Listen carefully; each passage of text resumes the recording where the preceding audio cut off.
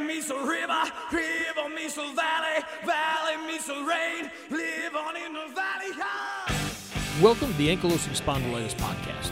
My name is Jason Sacco, and I'm your host. As a 35-plus-year-old spondy, I'm looking to use this show to bring the spondy community closer. I'll give my lifelong battle with AS to you. That includes triumphs, tragedies, and lessons. So sit back, enjoy, and know you are not alone. Hello, and welcome to this episode of the Ankylosing Spondylitis podcast. How's everybody doing? Yesterday here in the thumb of Michigan for spring, we were getting intermittent snow showers, so that really stinks. I'd love it if any one of you could send some warm weather this way. I'd absolutely just enjoy the heck out of that.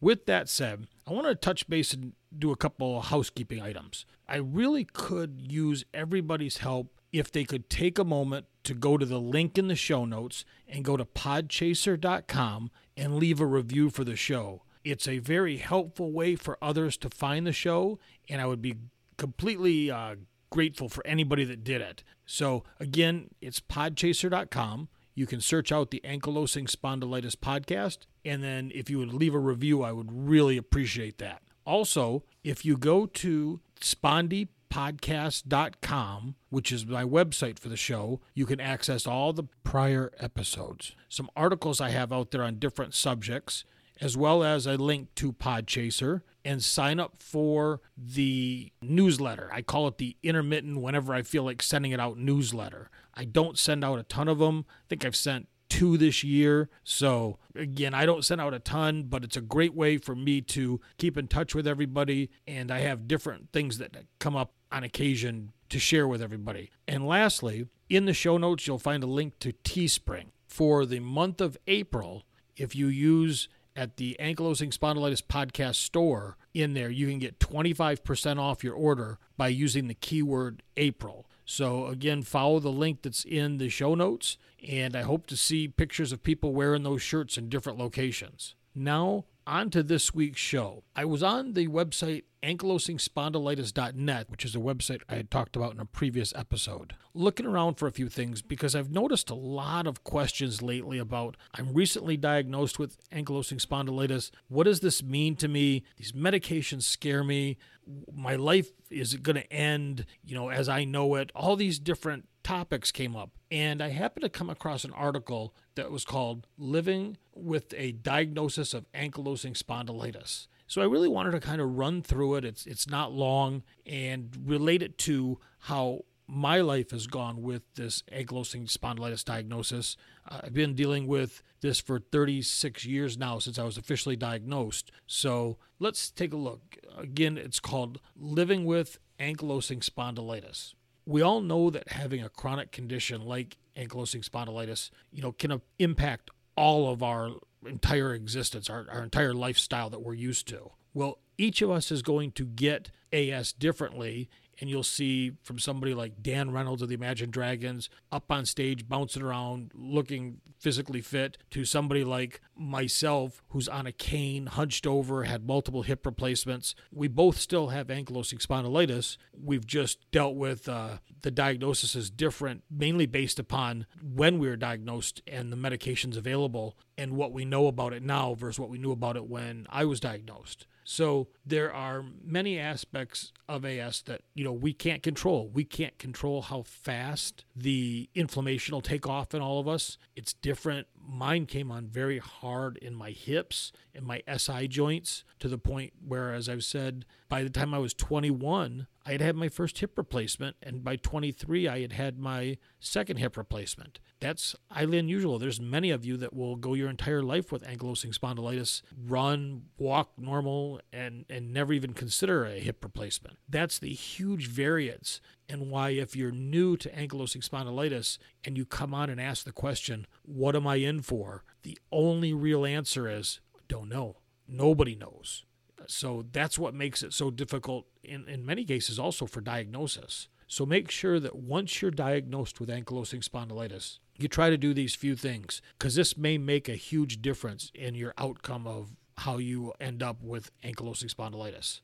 Number 1, take medications as prescribed. That's really very prevalent right now with this COVID-19. And I see many people saying, well, I stopped it because I was afraid, or I stopped it because of this. Did your doctor tell you to do that? Some of the responses are no. I said, well, you really want to discuss that with your doctor because there may not be a reason for you to stop it. There's no real conclusive evidence at this time because of so little being known on COVID-19 that taking a biologic does put you at a greater risk. We don't know. It may not. So again, when things happen, make sure that you're taking your medications as prescribed, as you and your doctor discuss them, and what they say is the best course of action for you to do when it comes to taking your medications. Don't rely on what you might hear from a Facebook forum or from Twitter or anything like that. Do what your doctor tells you. Number 2, eating healthy foods. Well, that only stands to reason. What you put in is what you get out. The better you can do at eating and controlling what you eat and really limiting things like sugar may have just untold benefits that you experience by limiting these things. Not only sugar, but dairy, possibly gluten, any of these items by limiting or, if at all possible, eliminating them from your diet could just make you feel tremendously better. So again, talk with your doctor about this. Test it out. Maybe you try eliminating sugars and see how you feel. Eliminating glutens. Do one at a time. Don't have to do it all at one time. Just do one at a time and then see how you feel once you eliminate each one for a 30-day period or whatever you decide to test it at.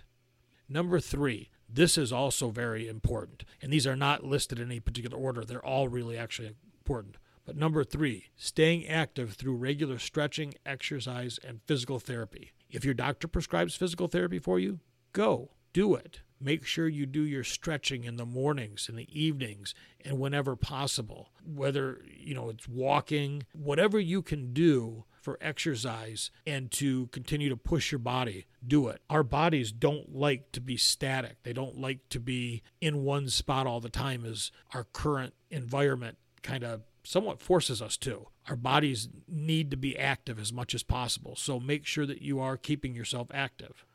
Number 4, making adaptations as needed to your home or work environment to support your body. This could be something like a sit-stand desk.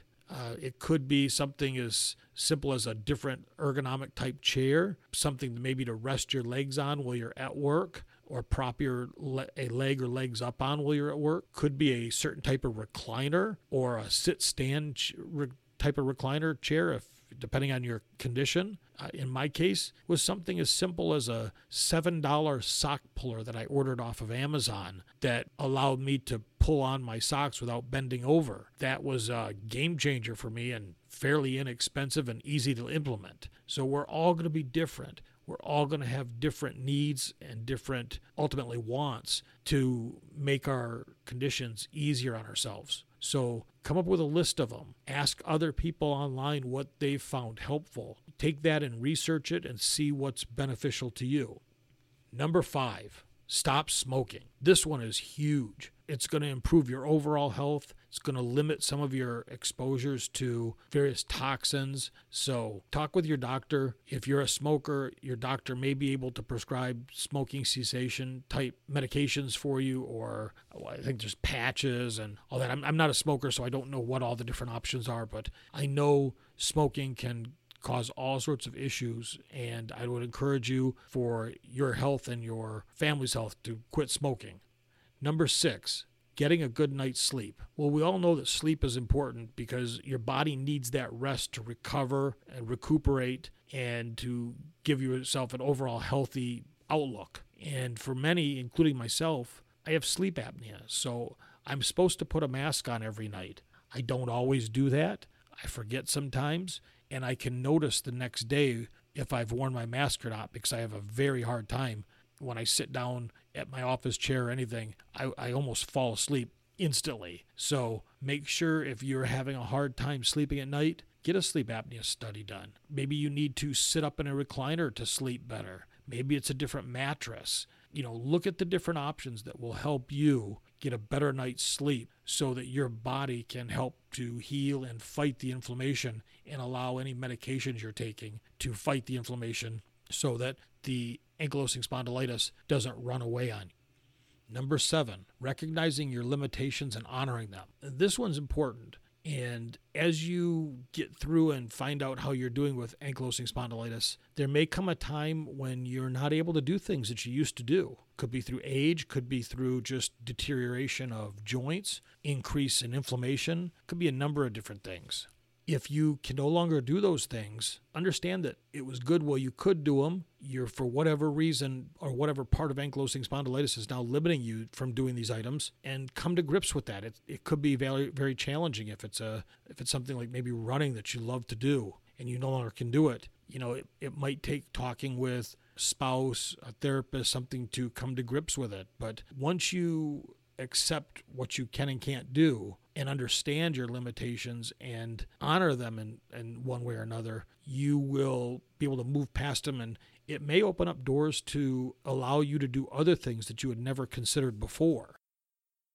Number 8, managing stress and caring for your mental health. That's a big one. Stress can really trigger a flare very easy. So if you can control your stress, whether that be through meditation, whether that be through exercise or some combination of them, I've turned to using meditation. I took a class on transcendental meditation. Not saying that's the one you have to take. Find what works for you and see if that helps.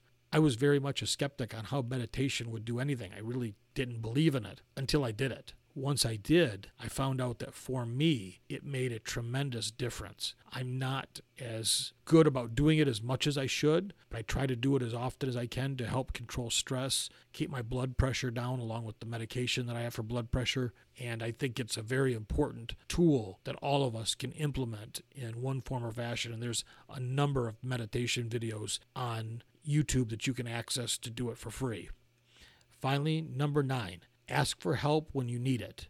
This is also a big one and can go along with recognizing your limitations and honoring them. There's going to come a time when you're going to need help with something that you maybe used to do without even giving it a second thought. That can be very hard to accept. It was for me. It took me a long time to understand that there was things I just couldn't do as easy anymore. And when people offered to help, it wasn't out of looking down on me. It was out of a desire to help me when at all possible. So I encourage you to, as you develop and your ankylosing spondylitis moves along, look at those items that you can't do anymore. If somebody offers you to help with them, please let them. That's something that they can help you with. That's easy for them to do. Accept it and be thankful that you have somebody that cares enough to actually help you out. So overall, those 9 things are some things that you can very easily implement into your lifestyle. And hopefully, once you've implemented some or all of them, it will better not only your overall lifestyle, but your lifestyle with ankylosing spondylitis, and allow you to see that ankylosing spondylitis doesn't have to be a mental and or physical death of you, a death of your lifestyle, that you can overcome, you can adapt and move forward and lead a healthy, productive life with ankylosing spondylitis and be the best that you can be. So again, thank you everybody so much for listening. I really appreciate it. I hope everybody has a wonderful day, and I look forward to talking to you soon.